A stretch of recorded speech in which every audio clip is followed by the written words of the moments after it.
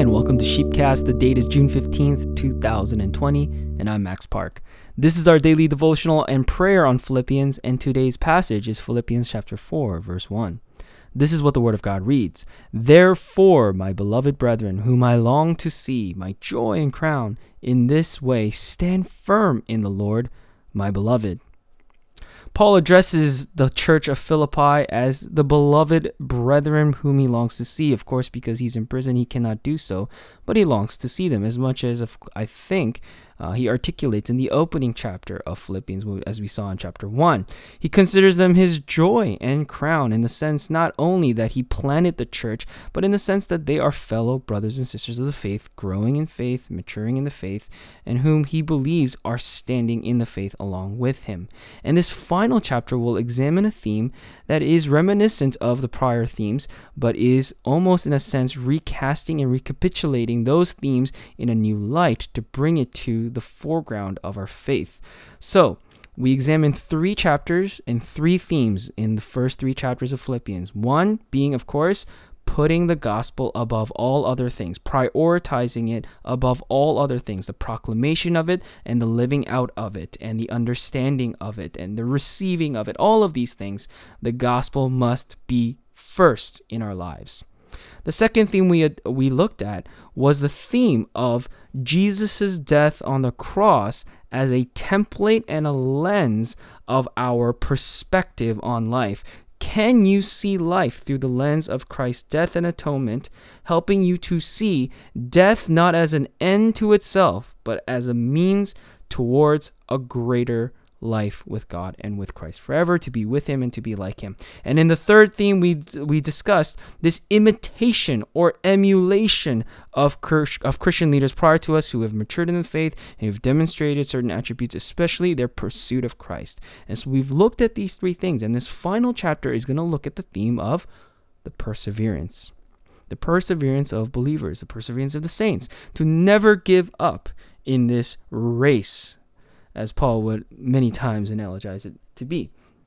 So, to never give up on this walk with God. He begins this final chapter with the first verse with the word therefore. So, that connects the ideas, everything prior from chapters 1 to 3 with whatever he's going to talk about in this fourth and final chapter. Therefore, and he addresses his audience, beloved brethren, his joy and his crown, in this way, and here's the imperative, the commandment of the verse, stand firm. In what? In the Lord. And again, he addresses them caringly and warmingly, my beloved. Why does Paul give us this final command, imperative, stand firm? Well, I think it does a couple things here, okay? I think it points backwards to putting the gospel first, looking at the world through Christ's death, emulating Christian leaders, all of these things as almost a transitional command or imperative that leads us towards what he's going to really articulate in this final chapter to be, I believe, a forging or foregrounding of the method by which we do this. And that, of course, is demonstrated through our perseverance.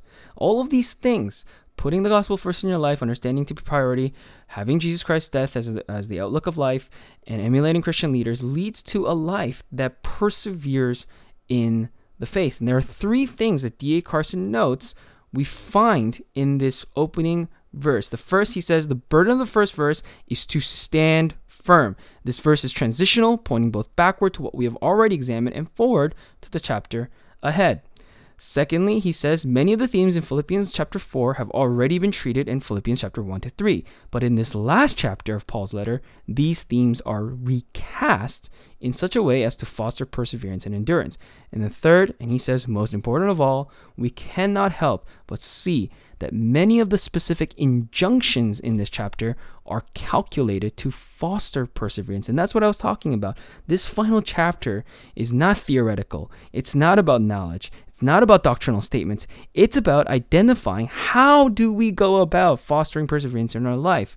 And we put it really this way. He says this, D.A. Carson, so the kinds of things Paul chooses to emphasize in his closing chapter are these: integrity in relationships, fidelity toward God, quiet confidence in him, purity and wholesomeness in thought, and godliness in heart and attitude. In every area, Paul wants to foster firmness, stability, endurance, perseverance, and faithfulness before God, before the God who has disclosed himself so wonderfully and climactically in Jesus Christ, his Son.